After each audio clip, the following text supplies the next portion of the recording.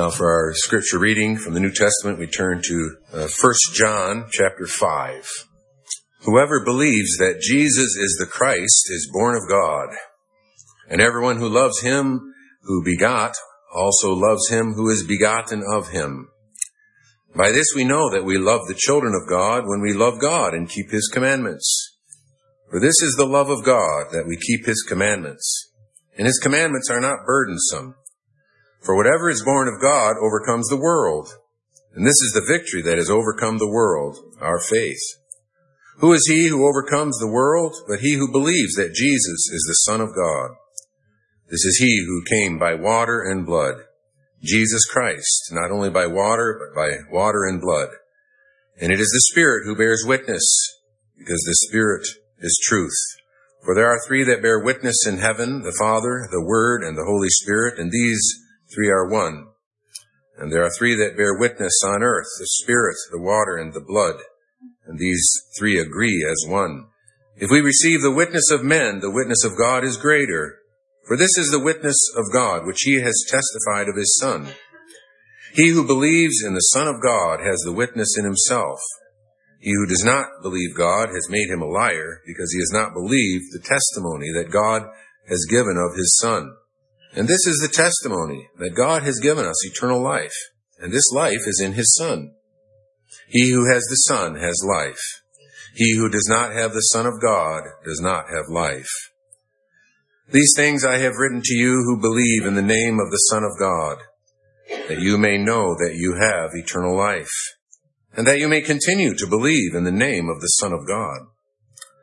Now this is the confidence that we have in him, that if we ask anything according to his will, he hears us.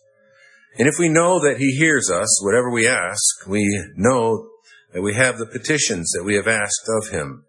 If anyone sees his brother sinning a sin which does not lead to death, he will ask, and he will give him life for those who commit sin not leading to death. There is sin leading to death. I do not say that he should pray about that. All unrighteousness is sin, and there is sin not leading to death. We know that whoever is born of God does not sin, but he who has been born of God keeps himself, and the wicked one does not touch him. We know that we are of God, and the whole world lies under the sway of the wicked one. And we know that the Son of God has come, and has given us an understanding, that we may know him who is true, and we are in him who is true, in his Son, Jesus Christ. This is the true God and eternal life. Little children, keep yourselves from idols. Amen.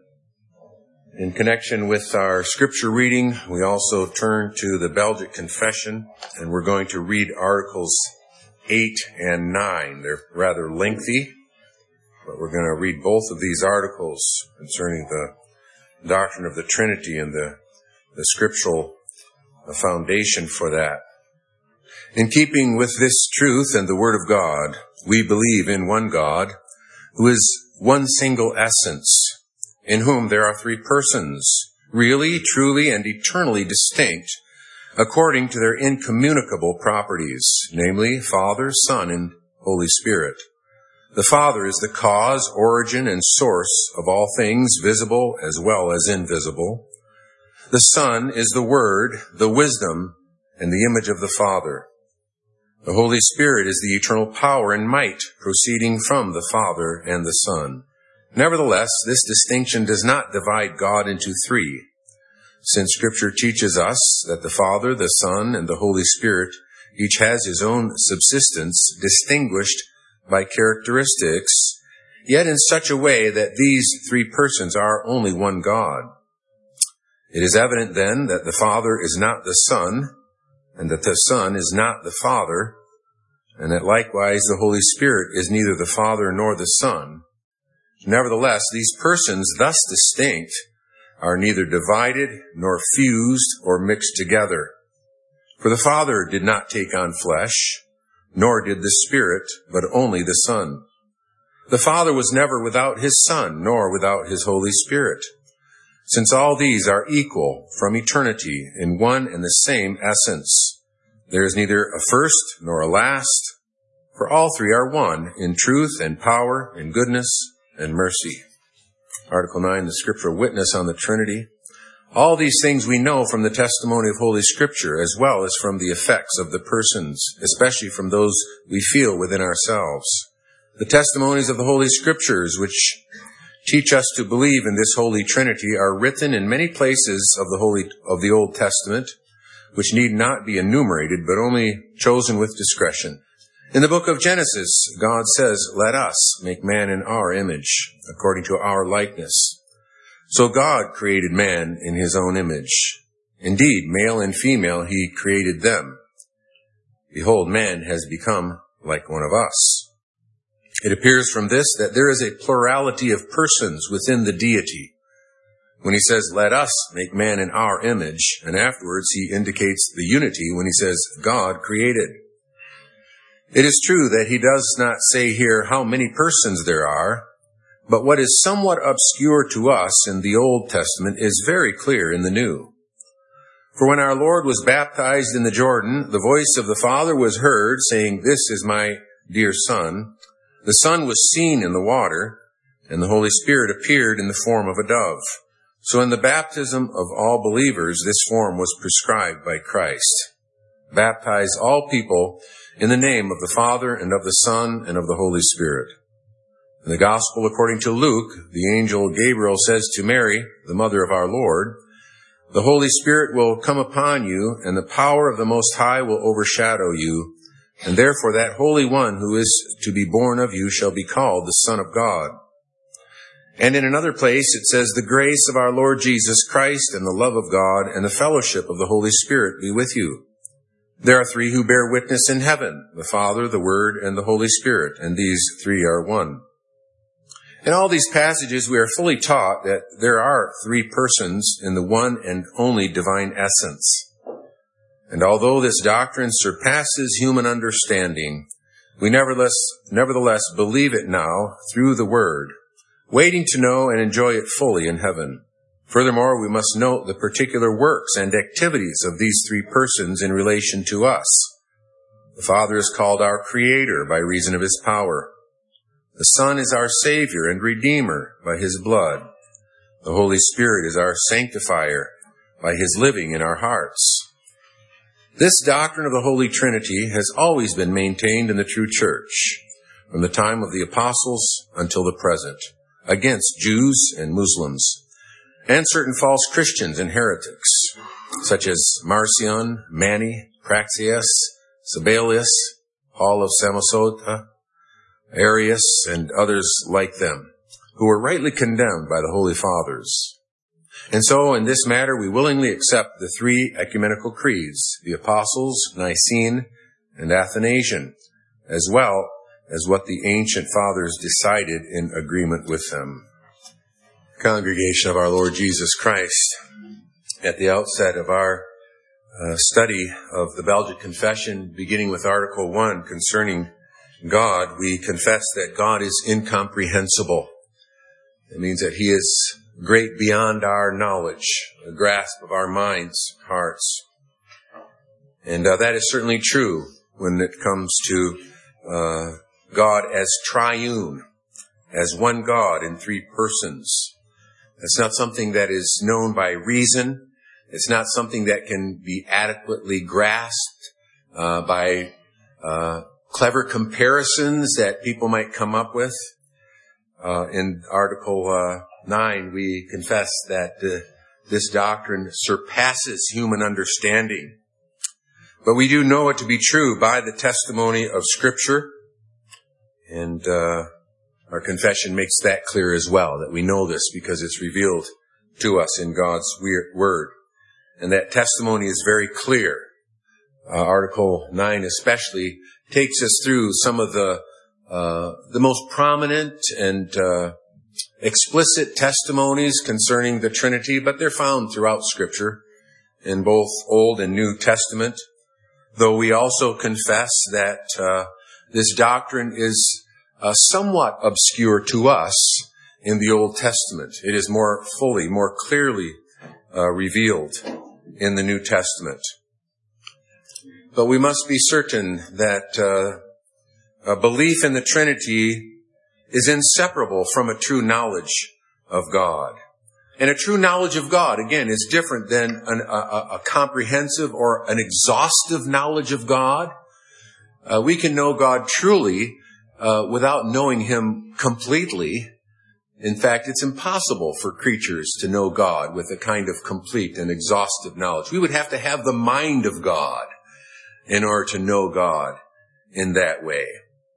But we confess and believe in this one God as revealed in Scripture, as existing in three persons. And that also means that we do not agree with those who would say that, well, we all believe in the same God. We all believe in one God, along with Muslims, for example, or along with Jews, or along with theological liberals who may profess to be Christians, and along with a variety of sects and cults that claim to worship God, but they do not know God truly. We read in verse 20 of 1 John 5 that we know that the Son of God has come and has given us an understanding that we may know Him who is true, and we are in Him who is true, in His Son Jesus Christ. This is the true God and eternal life. We read earlier in this same chapter that he who has the Son has life. He who does not have the Son of God does not have life. Inseparable from true faith and a true knowledge of God is the knowledge of the Father and the Son and the Holy Spirit. And that also means that the doctrine of the Trinity is not some small detail, a kind of specialized knowledge for theologians who like fine distinctions and who like to talk about such things as opposed to some simple faith in God. Calvin said that without the knowledge of God as the Triune God, we have only a bare and empty name of God floating in our brains without any idea of the true God. And that also means that though we cannot grasp, we cannot comprehend the depth and the meaning of God as triune, we must also resist a kind of anti-doctrinal mentality that says, well, we don't really need to have sermons on this rather difficult doctrine. It's kind of confusing, and we know enough already without continuing to seek to grow in our grasp of what is revealed in Scripture. Jesus said, this is eternal life, that they may know you, the only true God, and Jesus Christ, whom you have sent. And the richer our knowledge of God, according to the revelation of Scripture, the more biblical our worship will be, and the greater our comfort will be, and the deeper our fellowship with the Father and the Son and the Holy Spirit will be. So we confess the wondrous glory of our triune God. And we'll begin by considering the unity of the divine essence. And I realize again that this word essence seems to be kind of a slippery idea to us. It's found a number of times in the Belgic Confession. We have heard this word describing God, but we want to consider what it really refers to.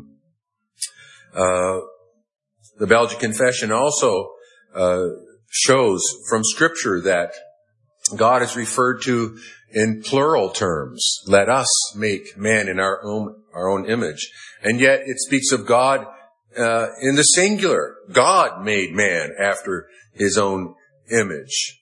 And so we're concerned in this point with the oneness of God, and particularly the oneness of His essence. And the word essence here we are to understand as referring to God's nature as God. In 2 Peter chapter 1, we are told of these exceedingly great and precious promises whereby we have become partaker of the divine nature, having escaped the corruption that is in the world through lust. And so, as believers, we partake of something of God's nature. And that would take us back to Article 1 that speaks of God's nature, his characteristics in terms of love and mercy and goodness. And these are communicable attributes in the sense that in some small way, these characteristics of God's nature can be also produced in us by the renewing work of God's grace and Spirit, so that we become like God in some limited ways, but we can come to reflect his moral character, indeed, in a very limited way. But these attributes of God are presented as belonging to God's very nature. Or Colossians chapter 2, verse 9 speaks of Christ as one in whom the fullness of the Godhead dwelt bodily. And so the essence of God refers to his nature, his divinity, his Godhead, or his Godness. And again, we could refer back to Article 1 for a fuller description of God in terms not only of his communicable attributes that we may share in some measure, but also his incommunicable attributes, which are absolutely unique to God. But much to the point here is the fact that when we speak of three persons, the Father, Son, and the Holy Spirit, this in no way means three gods. Three gods as if each has a share or a part of these attributes.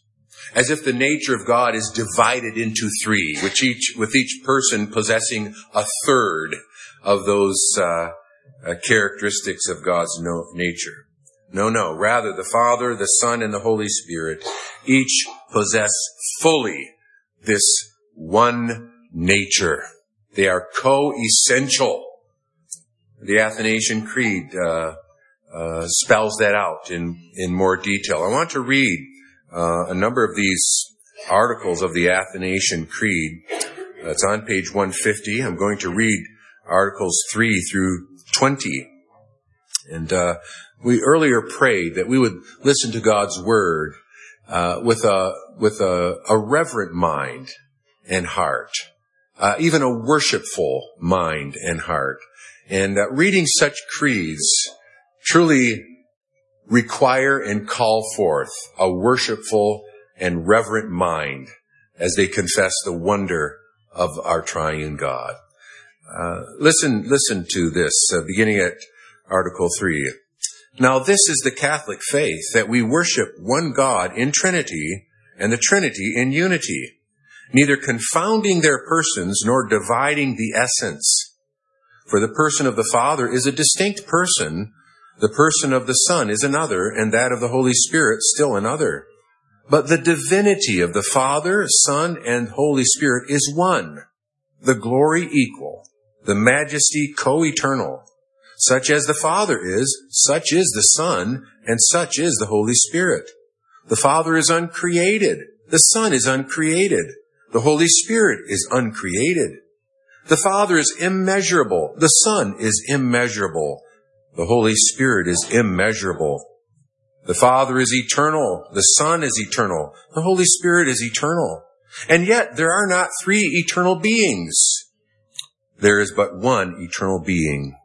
So too, there are not three uncreated or immeasurable beings.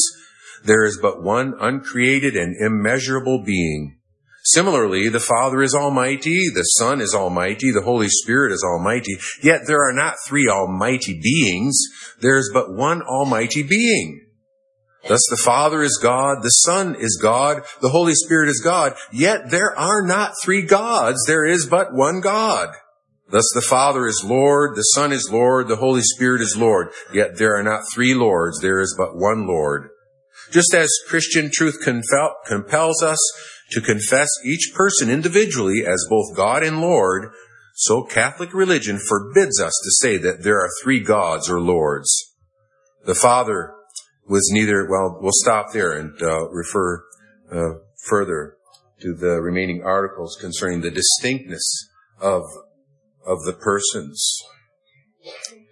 So that means that there is no contradiction between the three persons of the Trinity and the one God that Deuteronomy proclaims. Hear, O Israel, the Lord our God, the Lord is one. There is one divine essence, and the three persons fully possess that divine nature. And this oneness of God shapes our worship. In 1 Timothy chapter 1, we read, "Now to the King, eternal, immortal, invisible, to God who alone is wise, be honor and glory forever and ever. Amen." Well, who is being referred to here in this language? Well, we worship one God in Trinity and the Trinity in unity. So this is a reference to the one God who is the King eternal, immortal, invisible, the only wise God. So there are not three gods among whom our devotion is divided. To put it another way, we might say that any focus upon one person of the Trinity involves the worship of the whole divine nature. Now, at this point, I can imagine you thinking, perhaps saying to yourself, well, that's confusing. How can we worship God with thoughts of his oneness without neglecting the three persons?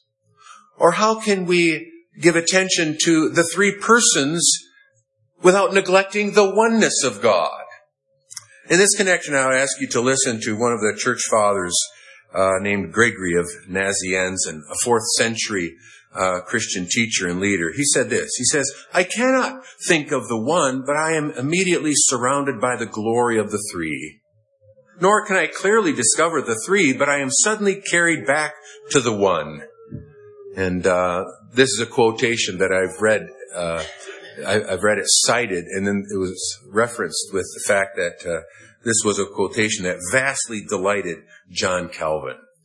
And so this sense of our focus, yes, being on one or the other persons of the Trinity, does not exclude immediate thoughts about the greatness and the grandeur of the almighty one God whom we worship. And this really is an expression of the richness of an experiential knowledge of God. You might say, well, how can we grasp that, or how can we grow in that?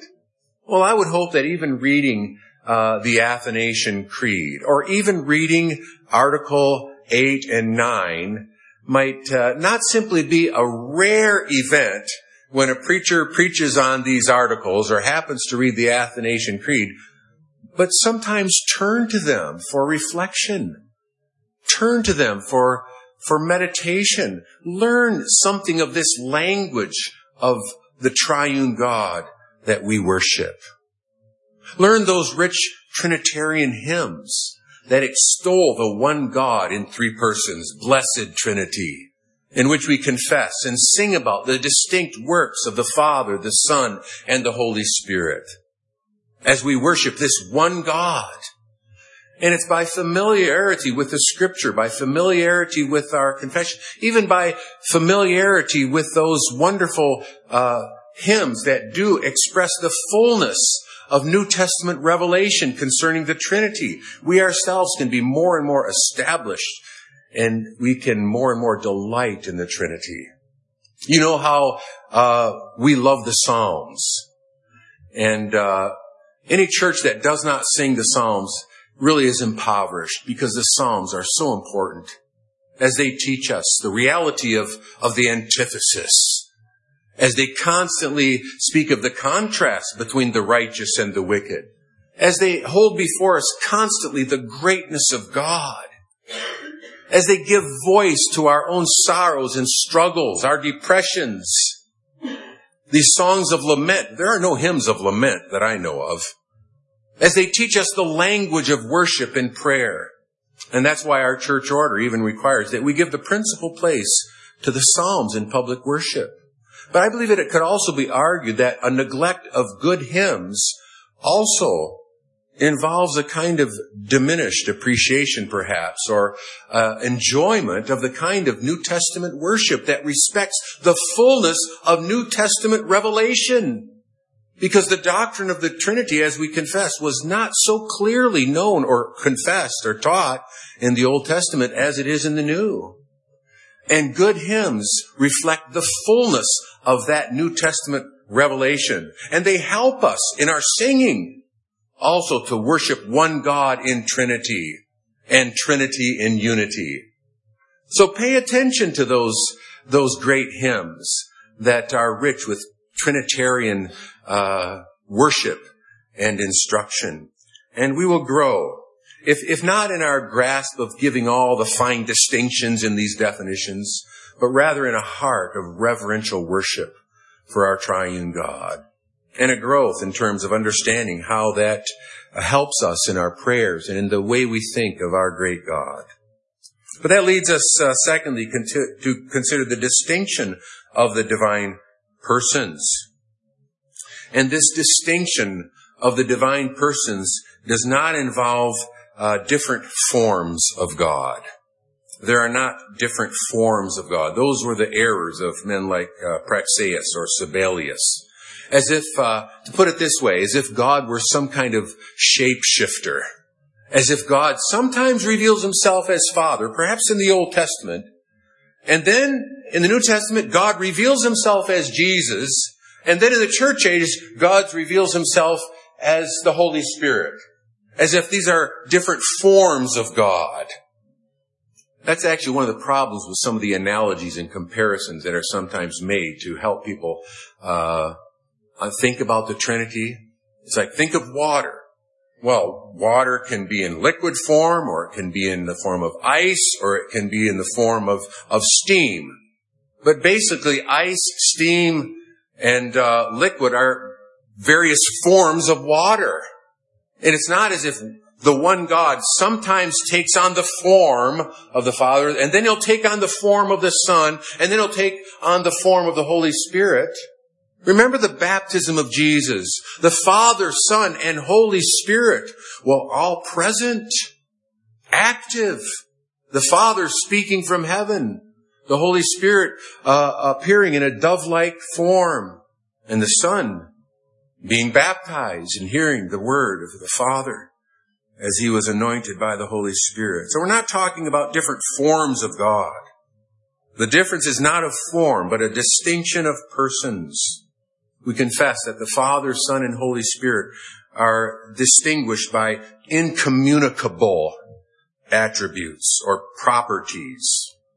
They have distinct properties that are real, that are eternal, and that are true. And so while each person is fully God, each person possesses an identity that is uniquely his own, that is not shared. And that's what it means by not communicable. There's a uniqueness to certain properties of the persons of the Trinity. And the very names of the persons of the Trinity by which God is revealed communicates these distinct properties. The Father we confess to be the cause and origin of all things, visible and invisible. The Father is the origin when it comes to creation, when it comes to salvation. Yes, the Son and the Holy Spirit are present in divine works in relation to God's creative power. But there is a priority given to the Father, not in time, but in terms of order, if you will. This is an eternal distinction. He was Father from all eternity. He was Father from before the creation of the world. He was Father before there were any human beings made in his image that could know him as Father, because he was eternally the Father in relation to the Son.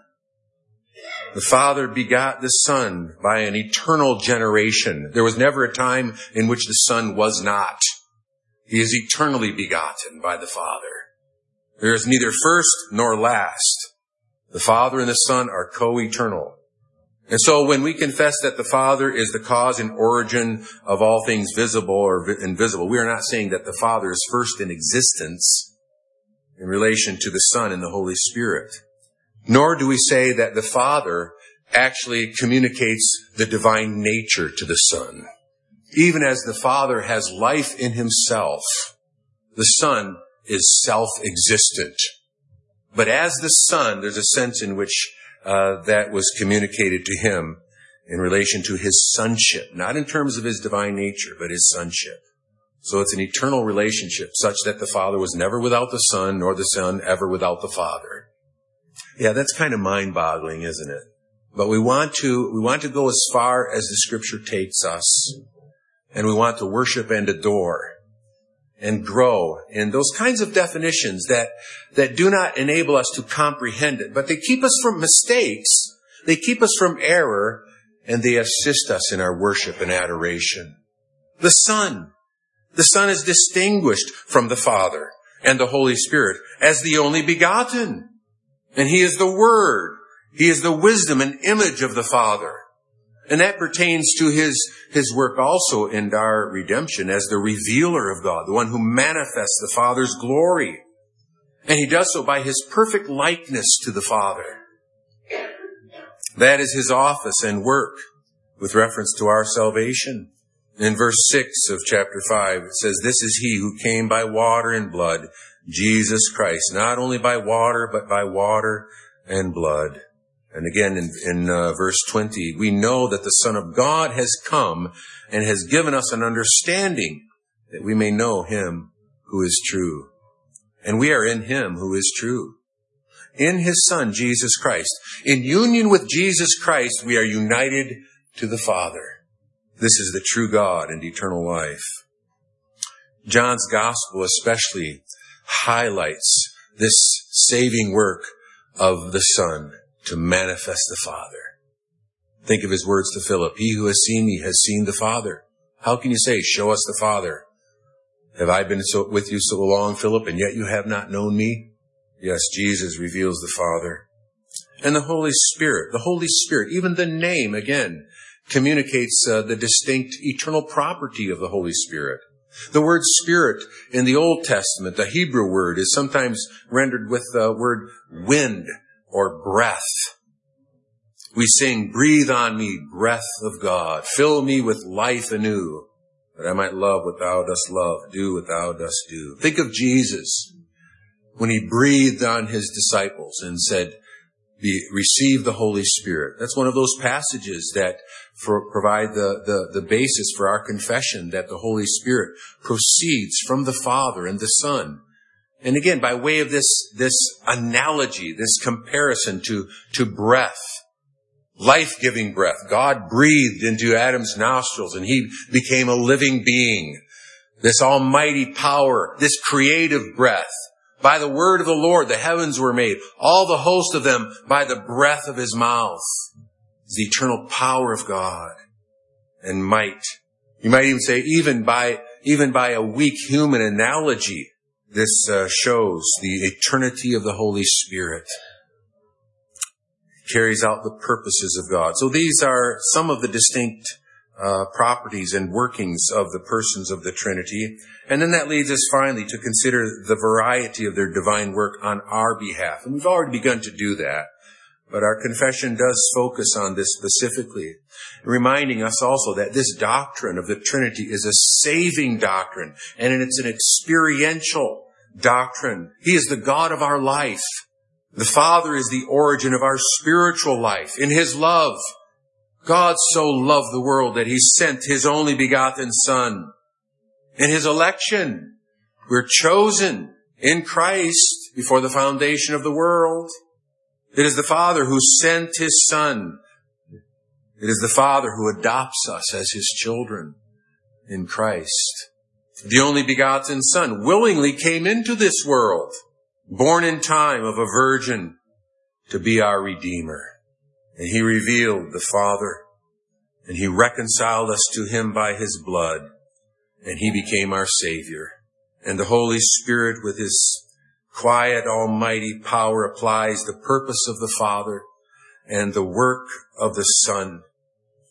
The Spirit works new life in our souls, even as he was present in a more intimate way in creation. The Spirit of God hovered over the deep. speaking something of his intimate creative power at work. The Holy Spirit witnesses to the Word and the work of the Son. The Holy Spirit came to dwell in us, to sanctify us, to keep us, to nurture us in fellowship with the Father and with the Son. And again, I know this is just a brief way of highlighting some of the particular works of the persons of the Trinity. But brothers and sisters, this is the God whom we worship and adore. God in three persons, blessed Trinity. And this also explains the jealousy of the church to defend and confess this teaching carefully, biblically, worshipfully. Like the Athanasian Creed, it's like it has two bookends. It begins this way: whoever desires to be saved should above all hold to the Catholic faith. Anyone who does not keep it whole and unbroken will doubtless perish eternally. Now this is the Catholic faith, that we worship one God in Trinity and the Trinity in unity. And in the final article, this is the Catholic faith, that one cannot be saved without believing it firmly and faithfully. This is not a fine point. This is not an optional teaching. This is not some obscure, confusing doctrine. No, this is the revelation of our God, our Savior, the Triune God whom we worship. That jealousy explains that conviction that was evident even in this confession to pronounce condemnation on those who deny it. Now that sounds harsh, but isn't it a loving thing to do, to call people from idolatry? Isn't it a loving thing to call people from a view of God that sees him as some kind of a solitary being, existing without fellowship, existing without love? God is love. Well, God would be love, and God would be manifested, or God would manifest that love and enjoy that love in the inter-Trinitarian relationship of the Father, Son, and the Holy Spirit. Had he never created a world? God didn't create the world because he was lonely. God didn't create the world because there was some deficiency to his glory. No, God chose to share and manifest the wonder of his love and to call others into a fellowship of love with the Triune God. And it's a loving thing to call people away from idolatry to know the living and true God. And we must hold to this teaching of Scripture then in a warm and in an experiential way. In our cares and in our fears, we run to God, our Heavenly Father, who loves us with a tender love, who has adopted us to be his children, who cares for us, so that without his will, not a hair falls from our head. In our guilt, in our fears, and under a load of trouble, we remember our Lord Jesus Christ, who took our place, who suffered for us, who removes our condemnation by his blood, in whom we are justified, accepted. In our darkness, in our weakness and failings, we plead the help of the Holy Spirit, the Comforter. God has given to us to dwell with us forever. You see, it's in this Triune God that we are blessed. Think of the form of baptism. How baptism witnesses and seals unto us the wonder of these gracious saving works of the Father and the Son and the Holy Spirit, because we're baptized into the name of the Triune God. And so those who deny this doctrine, who do not see it and receive it, well, we see them as lost sinners to be pitied. Because to be without the knowledge of the true God is to be without God and to be without hope in this world. And how we then ought to be moved by this grace shown to us. How it ought to move us indeed to doxology. How we ought to delight to end our worship services as we so typically do, not only with a Trinitarian blessing, but so characteristically with Trinitarian doxology of worship and praise to our Triune God. Amen.